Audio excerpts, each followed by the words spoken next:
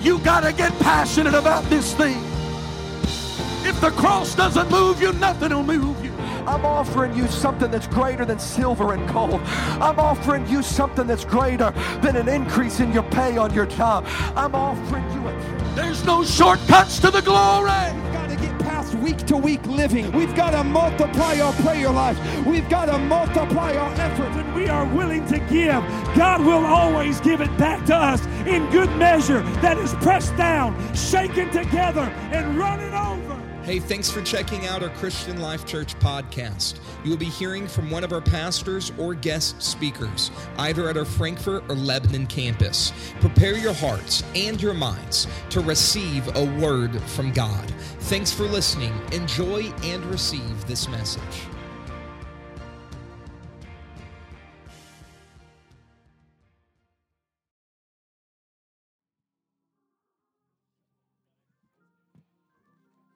Are you glad to be here tonight? Oh, come on. Am I in an apostolic church? Are you glad to be here tonight? Last week, of course, we talked about the oneness of God, specifically pertaining to baptism in the name of Jesus. And how many of you enjoyed last week? That's such a crucial part to who we are as apostolic Pentecostals. And so we discussed, well, what does it mean to be oneness apostolic Pentecostals? And we learned simply that that means that we are authentically Christian. And tonight I told you that we were going to talk a little bit about salvation, about the salvation plan, specifically as it pertains to the infilling of the Holy Ghost with the evidence of speaking with other tongues. And we're going to dive a little deep into teaching tonight. I encourage you to take notes because this is another crucial part that signifies who we are as apostolic Pentecostals. It was timely today that I had a conversation with someone that they were speaking to me about their walk with God, and they said, you know, I've never seen a miracle. And I said, really? And they said, no, I have never personally seen a miracle. And I asked them, I said, well, have you ever seen someone filled with the Holy Ghost? And they said, well, of course I've seen people filled with the Holy Ghost. I said, well, then you've witnessed the greatest miracle that there is to witness. Because other miracles come from perhaps God through the laying on of hands to the recipient. But the infilling of the Holy Ghost is something direct from God to the recipient, and it doesn't require a middleman that is physical flesh, but rather Jesus is our mediator. And I said, so if you've witnessed someone receive the Holy Ghost, you have witnessed the greatest miracle that can be experienced. And I told them, I said, furthermore, I said, when you woke up this morning and when you didn't have to tell your heart to beat and you didn't have to tell your lungs to expand and your eyes automatically opened whether you liked it or not, and the sun automatically rose without you having to click a button, I said, you are not only experiencing miracles, but you are living in an all-around miracle. And I proceeded to tell them, I said, do you know the percentage, the chance of life existing? And they said, no, I really don't. And I said, I don't have the number off the top of my head. I said, but if you saw the number, it would blow your mind because it is such a small chance for life to come out of nothing, let alone for the universe in itself to be created. And so I simply told them, I said, not only are you experiencing miracles, but right now you are living in a miracle. And so tonight we're talking about what truly is the greatest miracle that is for every single individual. Not only can we receive it, but it is absolutely necessary that we receive the gift of the Holy Ghost. Perhaps you've heard it called the Holy Spirit. There is no difference. I'm referring to the very same thing.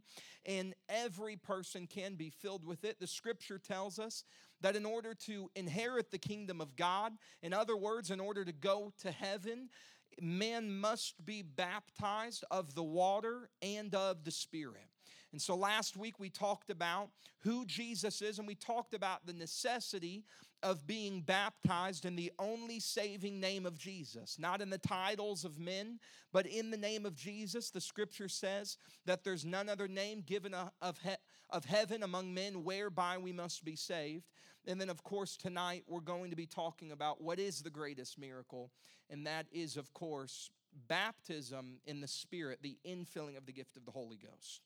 So in the Old Testament, we are told by the prophet in Isaiah, the 28th and 11th verse, 28th chapter and 11th verse, for with stammering lips and another tongue will he speak to his people. Verse 12 says, to whom he said, this is the rest, wherewith we may cause the weary to rest. And this is the refreshing, yet they would not hear. And so the question in this passage of Scripture is, who is he that said, or would go on to say, this is the rest wherewith ye may cause the weary to rest, and this is the refreshing, yet they would not hear. Furthermore, the second question we ask about this passage of Scripture is, what are the stammering lips and other tongue that this Scripture is referring to?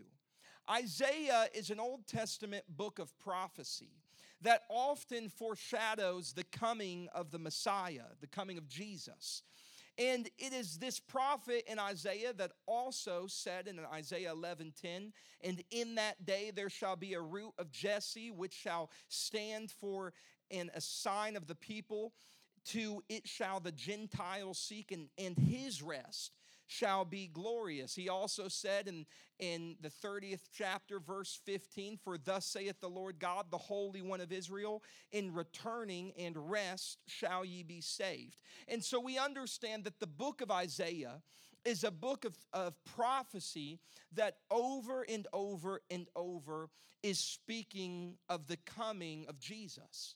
And so when we read in the beginning, Isaiah 28:11, for with stammering lips and another tongue, he will speak to his people, to whom he said, this is the rest, we understand that this is very clearly speaking of the coming of Jesus, who would come in the New Testament. And so, again, we begin to ask the next question, what are the stammering lips and other tongue? And so if we place it in the context of this passage of Scripture, we know that the prophet in Isaiah is prophesying of something related to the coming or the aftermath of the coming of the Messiah, of Jesus.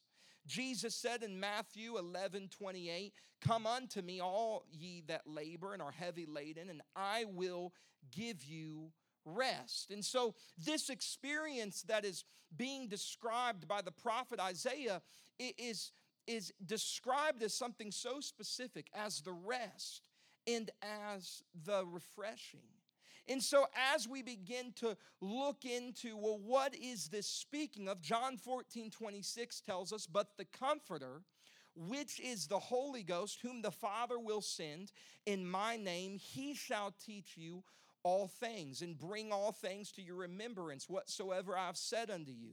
So we understand that when Isaiah was speaking of stammering lips and another tongue, that he was speaking of an experience somehow connected to the infilling of the Holy Ghost.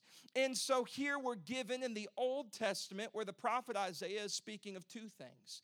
He's speaking of the coming of Jesus to earth to come and die on the cross, but furthermore, he's speaking of the aftermath, which of course we know is the outpouring of the Spirit of God and the infilling of the Holy Ghost. If you're with me tonight, say amen.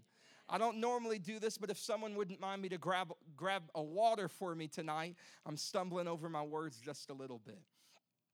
Acts 2 and verse 2 tells us, we're familiar with this passage of Scripture, and suddenly there came a sound from heaven, as of a rushing mighty wind, and it filled all the house where they were sitting.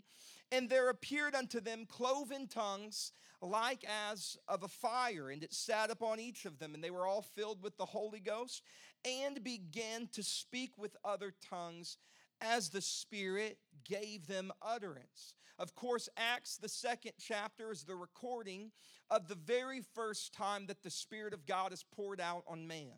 So if we go a little forward to verse 11, I hope you're following with me tonight. It says, Cretes and Arabians, we do hear them speak in our tongues the wonderful works of God. And verse 15 says, well, for these are not drunken, as ye suppose, seeing it but be the third hour of the day. But this is that which was spoken of by the prophet Joel. And it shall come to pass, in the last days, I will pour out of my spirit upon all flesh, and your sons and your daughters shall prophesy, your young men shall see visions, and your old men shall see dreams. In verse 18 it says, and all of my servants and on my handmaids I will pour out in those days of my spirit, and they shall prophesy. Thank you, Sister Christina. Give it up for her for just being right on. And verse 21 says, and it shall come to pass that whosoever shall call on the name of the Lord, they shall be saved. And finally, verse 33 tells us, therefore, being at the right hand of God, exalted, and having received of the Father the promise of the Holy Ghost, he hath shed forth this, which we now see and hear. And so I read that pretty long passage of Scripture to point out something very simple. That the Holy Ghost was not something just experienced. It was not something just received. But I want you to notice, as verse 33 records, that this encounter was something that was both seen and heard. And so we understand that the Holy Ghost is not a matter of accepting God into our hearts. And the Holy Ghost is not just something that we feel inside of us. But we understand that the Scripture is clear that with this experience comes something that we both see and hear. In John 3 and 8 it says, the wind bloweth where it listeth, and thou hearest the sound thereof, but cannot tell whence it come, and whether it go. So is everyone that is born of the Spirit. And so the Scripture is very clear that there is a sound associated with being born of the Spirit and receiving the Holy Ghost. This sound is the initial evidence of the Holy Ghost, speaking with other tongues as the Spirit of God gives the utterance, as recorded all throughout the Scripture. In this passage of Scripture, it is Jesus speaking who uses this parable to describe what it is to be filled with the Holy Ghost. Just prior to verse 8, he says in verse 5, verily, verily, I say unto thee, except a man be born of the water and of the Spirit, he cannot inherit the kingdom of God. Verse 6, that this which is born of the flesh is flesh, and that this which is born of the Spirit is spirit. And so again, when we look at the context of this Scripture, we understand clearly that this passage is speaking directly of the salvation plan. So, ladies and gentlemen, you must be born again, both of the water through baptism in the name of Jesus and through the Spirit receiving the gift of the Holy Ghost. And we know with that there is a sound associated with this experience. Mark 16 verse 17 tells us, and these signs shall follow them that believe. In my name they shall cast out devils. They shall speak with new tongues. They shall take up serpents on accident. And if they drink any deadly thing, it shall not hurt them. They shall lay hands on the sick, and they shall recover. So we clearly understand that believing alone does not fill one with the Spirit of God. It is not a matter of accepting God into your heart. It is a unique heavenly experience that signifies that one has been filled with the Spirit of God. This experience of receiving the Spirit of God is beyond belief. Few of you might have been through First Steps, and you've heard us talk about that a little bit. What does it mean to be beyond belief? Well, in Acts, the 19th chapter, we're introduced to a story where Paul was passing through the upper coasts, and he came unto Ephesus, and he found some certain disciples, and here's what he asks them in Acts 19, verse 2. He says, he said unto them, have you received the Holy Ghost since ye believed? And they said unto him, we've not even heard whether there be any Holy Ghost. And he said unto them, unto then what were you baptized? How were you baptized? They said, unto John's baptism. Then said Paul, John verily baptized with the baptism of repentance, saying unto the people that they should believe on him which should come after him, that is on Christ Jesus. And when they heard this, they were baptized in the name of the Lord Jesus. And when Paul laid hands upon them, the Holy Ghost came on them, and they spake with tongues and prophesied. First of all, I want you to notice tonight that he asked them a specific question. Have you received the Holy Ghost since you believed? Furthermore, they hadn't been baptized in the name of Jesus. They'd been baptized in another way.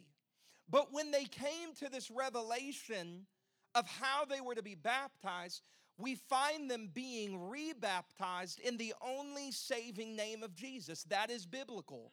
When someone comes in our doors and perhaps they've been baptized in other ways, once they've come to a revelation of baptism in the name of Jesus, as Scripture teaches us, oftentimes those people will be rebaptized in Jesus' name. But furthermore, Paul lays hands on them, and they speak with other tongues, as it signifies that they have been filled with the gift of the Holy Ghost. It was a few months ago that I had called in to a Christian radio station. I must have been quite bored. I had called into a Christian radio station, and they were talking about the book of Acts. So I called in. A few of you said, uh-oh. I called in and I said, I'm so excited that you're talking about this topic. They said, why is that? I said, well, there's something so incredible to me in the book of Acts. And I quoted from the 19th chapter. And I talked about the infilling of the Holy Ghost. And I said, you know what's amazing to me? And they said, what? I said, what is so incredible to me is that this experience was beyond belief. Well, of course, they instantly didn't know what I meant by that. And I said, well, there's a lot of people that say, well, believe on the Lord with all your heart, and then you're going to be filled with the Holy Ghost.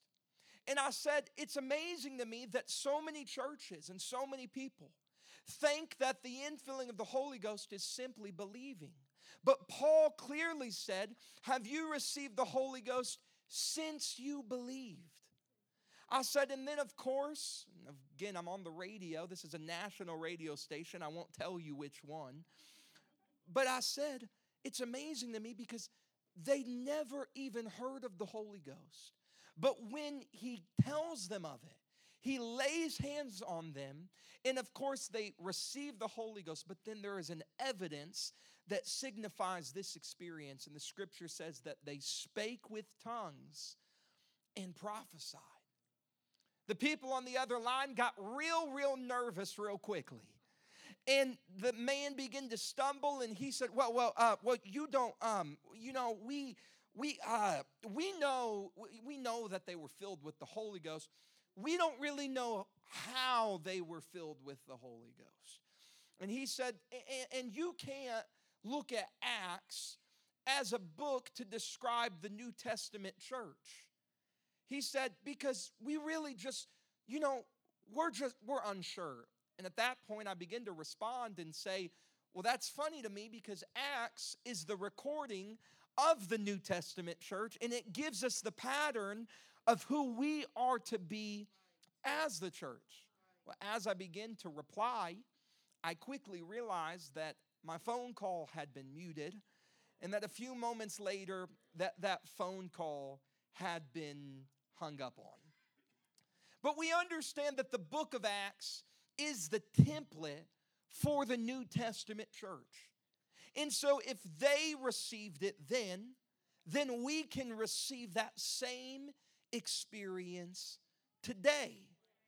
If they saw sick people healed then by the laying on of hands, when they prayed and called on the name of Jesus, then that is a template telling us that we too can experience that today.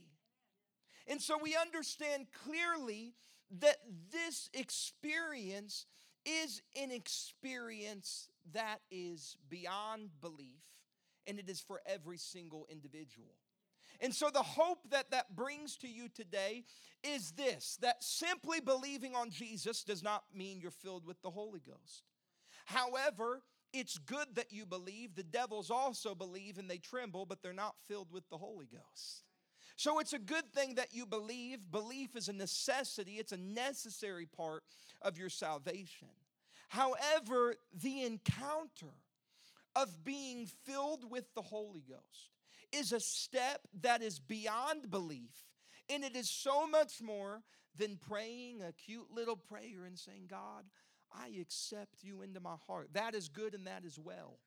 But the experience of being filled with the Holy Ghost is an experience that is beyond belief, that will absolutely change your life. And when you are filled with that Spirit, evidence follows. And of course, we know that the initial evidence for every believer is speaking with other tongues. And if you've had that experience tonight, I hope that you'll say amen and confirm that that experience was something that you yourself received. Sometimes you have to say amen because it's quite awkward to take a sip of your drink in silence. So say amen again. So when we go to Acts, the 2nd chapter, and when we begin to look at this first experience with the outpouring of the Holy Ghost, we can go directly to perhaps one of the most famous verses amongst apostolic Pentecostals. We quote this very often. Acts, the 2nd chapter, and of course, verse 37 and verse 38. Now when they heard this, they were pricked in their hearts and said unto Peter and to the rest of the apostles, Men and brethren, what shall we do? Then Peter said unto them, quote it if you know it, Repent and be baptized, every one of you, in the what? In the name of the titles? In the name of someone? No, in the name of Jesus Christ, for the remission of your sins, and ye shall receive the gift of the Holy Ghost. Thank you for quoting with me. It goes on to say, For this promise is unto you and to your children, and to all that are afar off. We understand that that did not cease, but that the same Holy Ghost is still being poured out, even as many as the Lord our God shall call. And then something funny happens. Some that were standing outside of that experience started to believe that perhaps these people speaking in another tongue were drunk.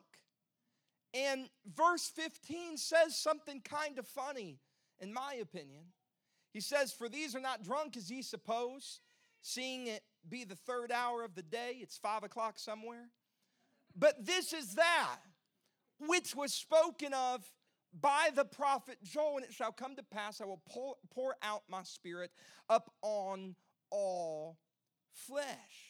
And he talks a little bit about that for a moment. And then in verse 25, he does something so interesting. He quotes David from the New Testament. And he says in verse 26, Therefore did my heart rejoice, and my tongue was glad.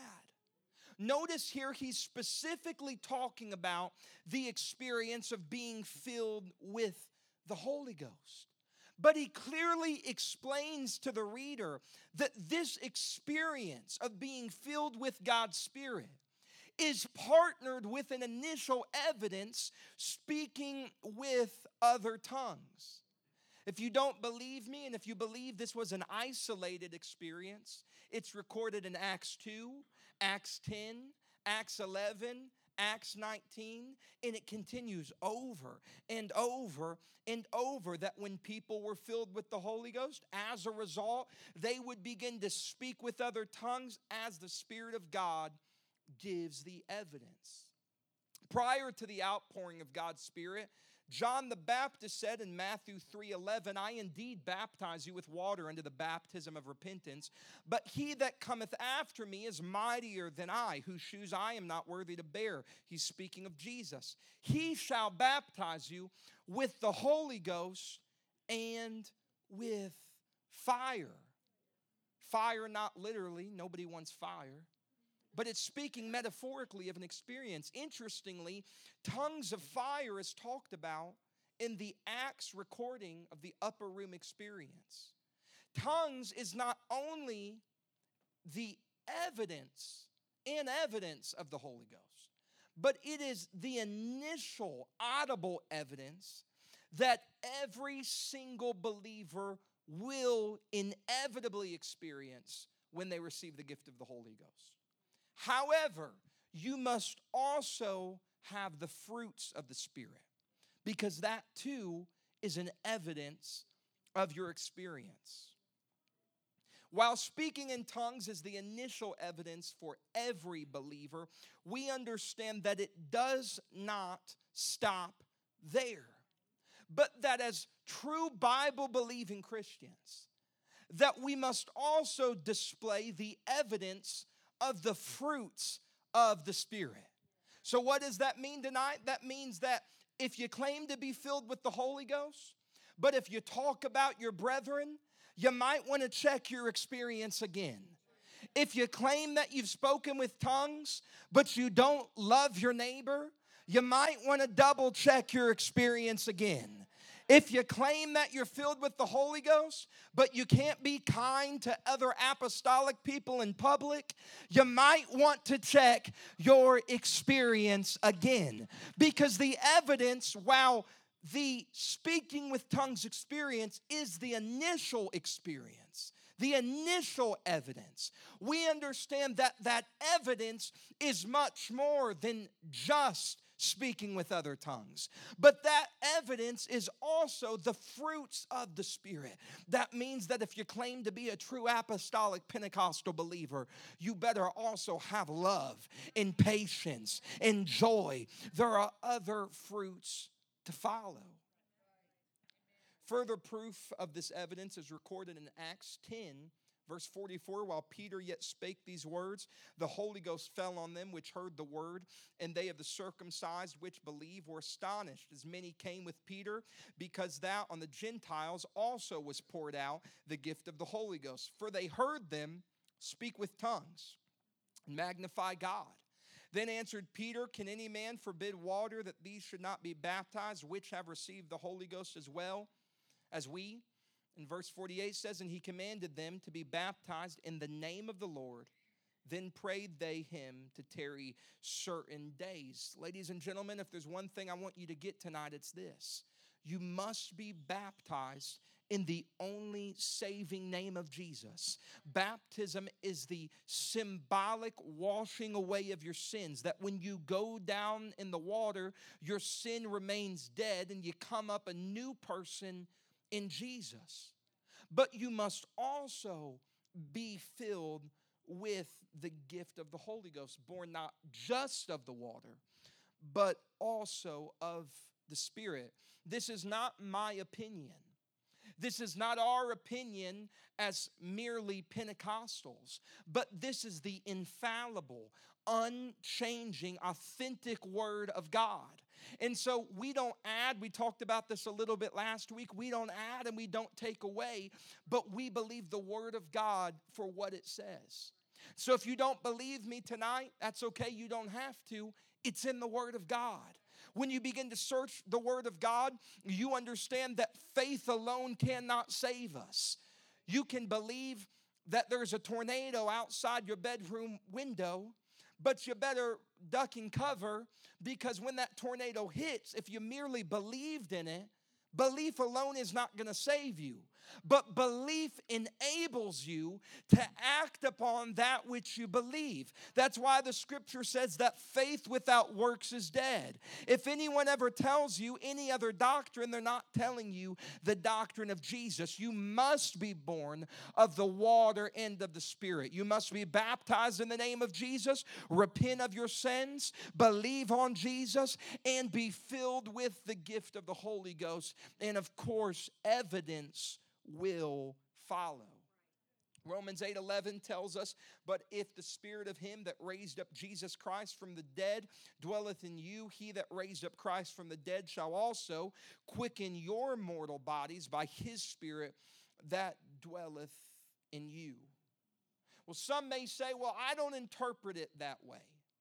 But tonight I want to remind you that there is a major difference in between interpretation of Scripture and translation of Scripture. Interpretation is, well, how do I feel about what it says? But translation is, what does it say? And so as true Bible-believing Christians, as we talked about last week, we don't add and we don't take away, but we believe the Word of God for what it says. It's not about my stance, it's about the infallible Word of God. You know in the Old Testament that if a fly ever landed in the anointing oil in the temple, that they would have to completely discard of that oil, and they would have to go back through the process of pressing the olives and getting oil again. If we ever allow our fallible flesh to corrupt the infallible Word of God, we've got it all messed up. What we believe is not about the teachings of a man. It's not about interpretation. It's not about what I say or what you say, but we believe the infallible Word of God. And according to the Word of God, this is an experience that is not only for everybody, but it is necessary for every Bible-believing Christian. If you're with me tonight, say amen. Amen. So to bring further clarity this evening, I want to answer several common questions and misconceptions regarding the Holy Ghost and the initial evidence of speaking with tongues. First of all, maybe you've asked the question, why the tongue? Why would God choose such an unusual experience to confirm that you've been filled with the Spirit of God? The 3rd chapter of James calls the tongue an untamable member of the body. Proverbs describes the tongue with the attributes of a sword. The scripture tells us that the power of life and death is in the tongue. And so when you're filled with the Spirit of God, I find it so interesting that He chooses to tame the untamable. How many of you can honestly say, I've said something I shouldn't have said before? Come on, am I in a room full of perfect people? We've all probably said something that maybe hurt somebody, that maybe we shouldn't have said, and we understand that the power of life and death is in the tongue, that our spoken word can destroy a relationship and it can mend a relationship. It can lift someone up or it can tear someone down. And because we are flesh, sometimes we struggle with our tongue. Sometimes we struggle with how we react to people. Some of us struggle with our tone. Wives, say amen. We struggle with our tone, with how we speak. But when you're filled with the Spirit of God, Sister Robin was about to have a Holy Ghost fit back there when I said say amen. When you're filled with the Spirit of God, we understand that God tames what is untamable.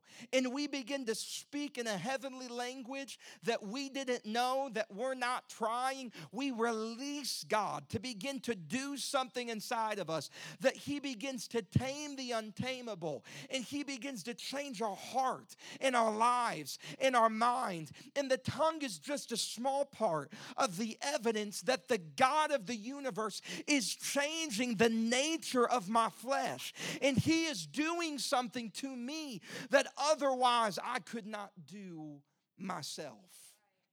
James 3:5 says, even so the tongue is a little member and boasteth great things. Behold, how great a matter that a little fire kindleth. And the tongue is a fire, a world of iniquity. So is the tongue among our members, that it defileth the whole body, and setteth on fire the course of nature, and is set on fire of hell. For every kind of beast, and of birds, and of serpents, and other things in the sea is tamed, and hath been tamed of man. But the tongue can no man tame, for it is unruly, evil, full of deadly poison. I want you to notice that it said the tongue can be set afire of hell. But do you also know that your tongue can be set afire of heaven? This is what it meant when it said cloven tongues, like as of a fire. What it's saying is, well, we've tamed the dog, we've tamed the cat, we've tamed the horse, but I struggle to tame my own tongue. But we know that when you're filled with the Holy Ghost, God tames what was formerly untamable. Perhaps tonight you've never had the experience and you ask the question, what does speaking with other tongues sound like? I want to clarify and tell you that it is a heavenly language that is unknown to the individual that is receiving it. The scripture says that the Spirit of God gives the utterance. And so when you're seeking to be filled with the Holy Ghost, give no thought to yourself. Don't think about what's about to come out of your mouth. God gives the utterance. And it occurs at the moment of complete surrender. Once we've surrendered all that we are, even our tongue, God begins to tame the untamable and change the nature of our flesh. Perhaps you're wondering tonight, well, why didn't Jesus receive the Holy Ghost? Or perhaps you're wondering, well, why doesn't the scripture record an experience where Jesus spoke with tongues? I want to clearly state tonight that the Spirit of God was robed in the physical flesh of Jesus. Jesus was and is God in the flesh. And so while we don't necessarily have an account that he spoke with tongues, we understand that he is the living, breathing Spirit of God. And so while we are fallible flesh, he was infallible God in the flesh and didn't have to have the same experience that we have to have. He was the Spirit of God in flesh.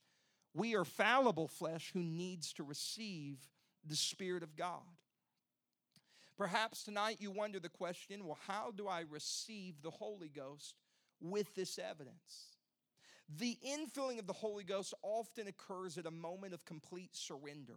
It is when you have given your complete self to God. And so if you want to be filled with the Holy Ghost, perhaps you haven't had the experience in a long time, and you're looking at how can God refill me and how can I re-experience that initial experience. I'm going to tell you this: lay yourself down. Get rid of self.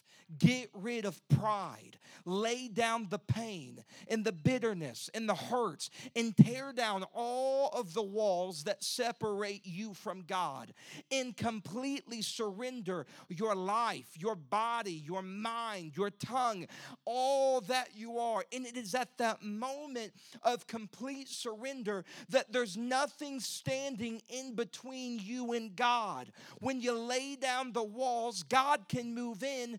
And I guarantee you that if you're truly surrendered, you will inevitably have that experience. And if you've experienced that tonight, I think that deserves a hand clap, that you can attest that God has done that in your life. Some may tell you in various areas of the denominational world that tongues have ceased. And so tonight I want to address that question. They often quote 1 Corinthians 13:8, and they say it says charity never faileth, but whether there be prophecies, they shall fail. Whether there be tongues, they shall cease. Whether there be knowledge, it shall vanish away. So using this explanation, you would have to also believe that knowledge has also ceased. And so perhaps what this is addressing is the fact that at the end of eternity, wherein there is no end, that there will come a time that the earth has faded away, that life as we know it no longer exists, but that charity, that word means love, that love never fails.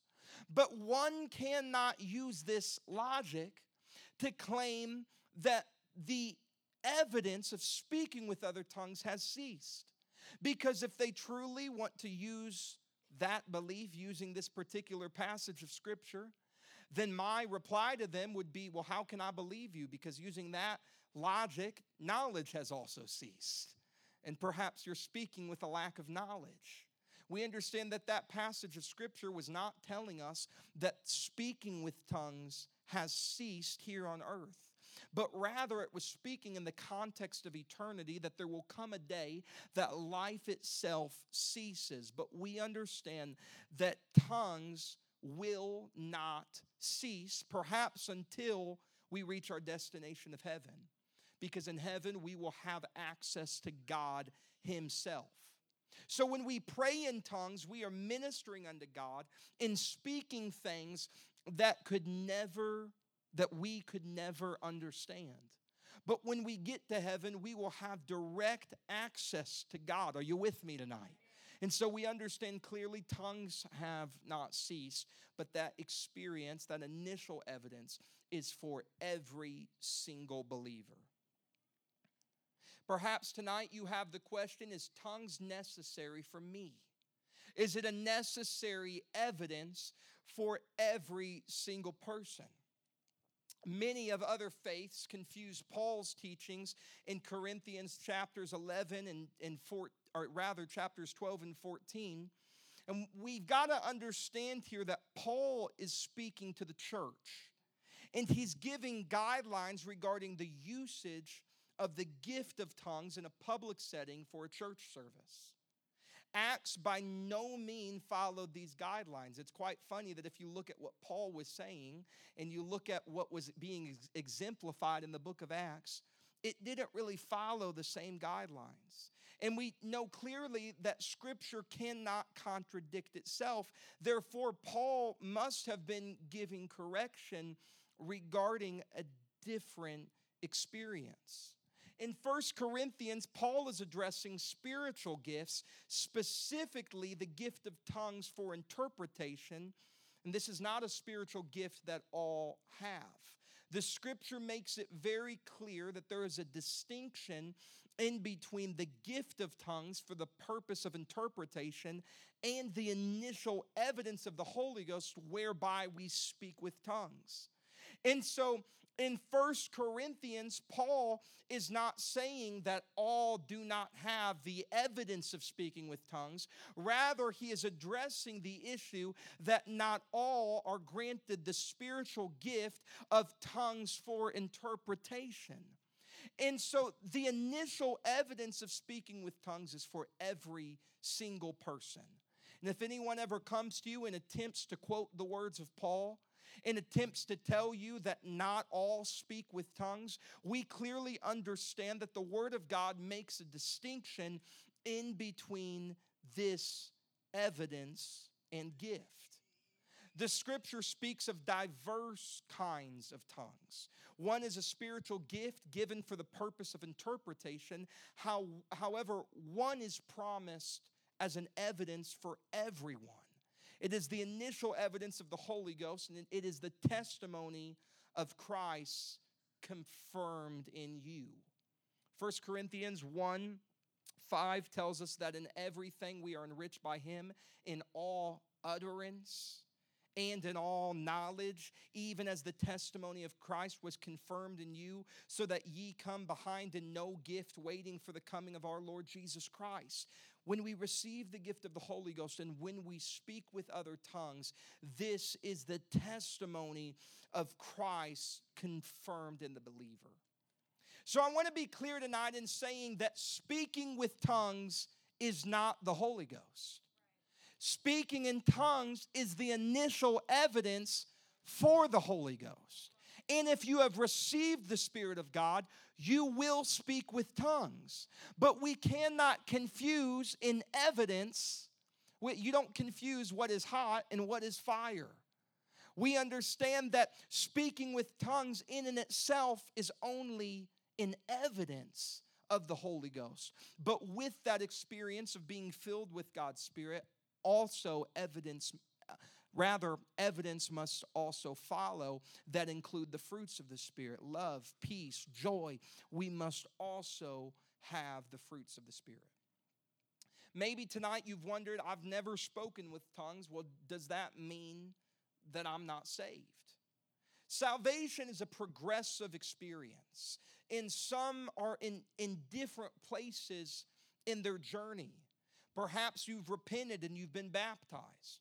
Or perhaps you've been filled with the Holy Ghost and you've never been baptized. That may be your next step in your walk with God. And so if you've never been filled with the Holy Ghost and had that experience, I encourage you tonight to take a next step and begin to seek after that experience, because it is promised to every believer. Do we believe the Word of God for what it says?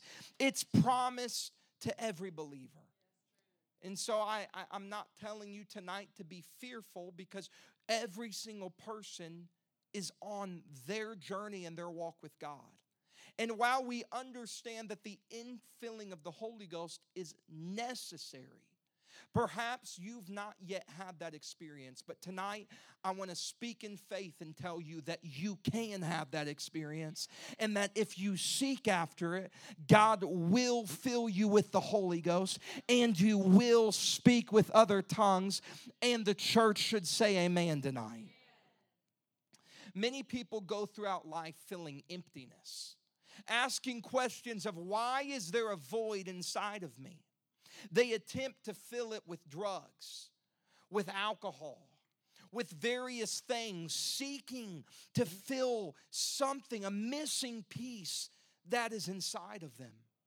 And the issue is that they're trying to withdraw from something that has never been deposited into. I dare you to go to your bank, empty it out, and try to withdraw from it. You're going to feel empty.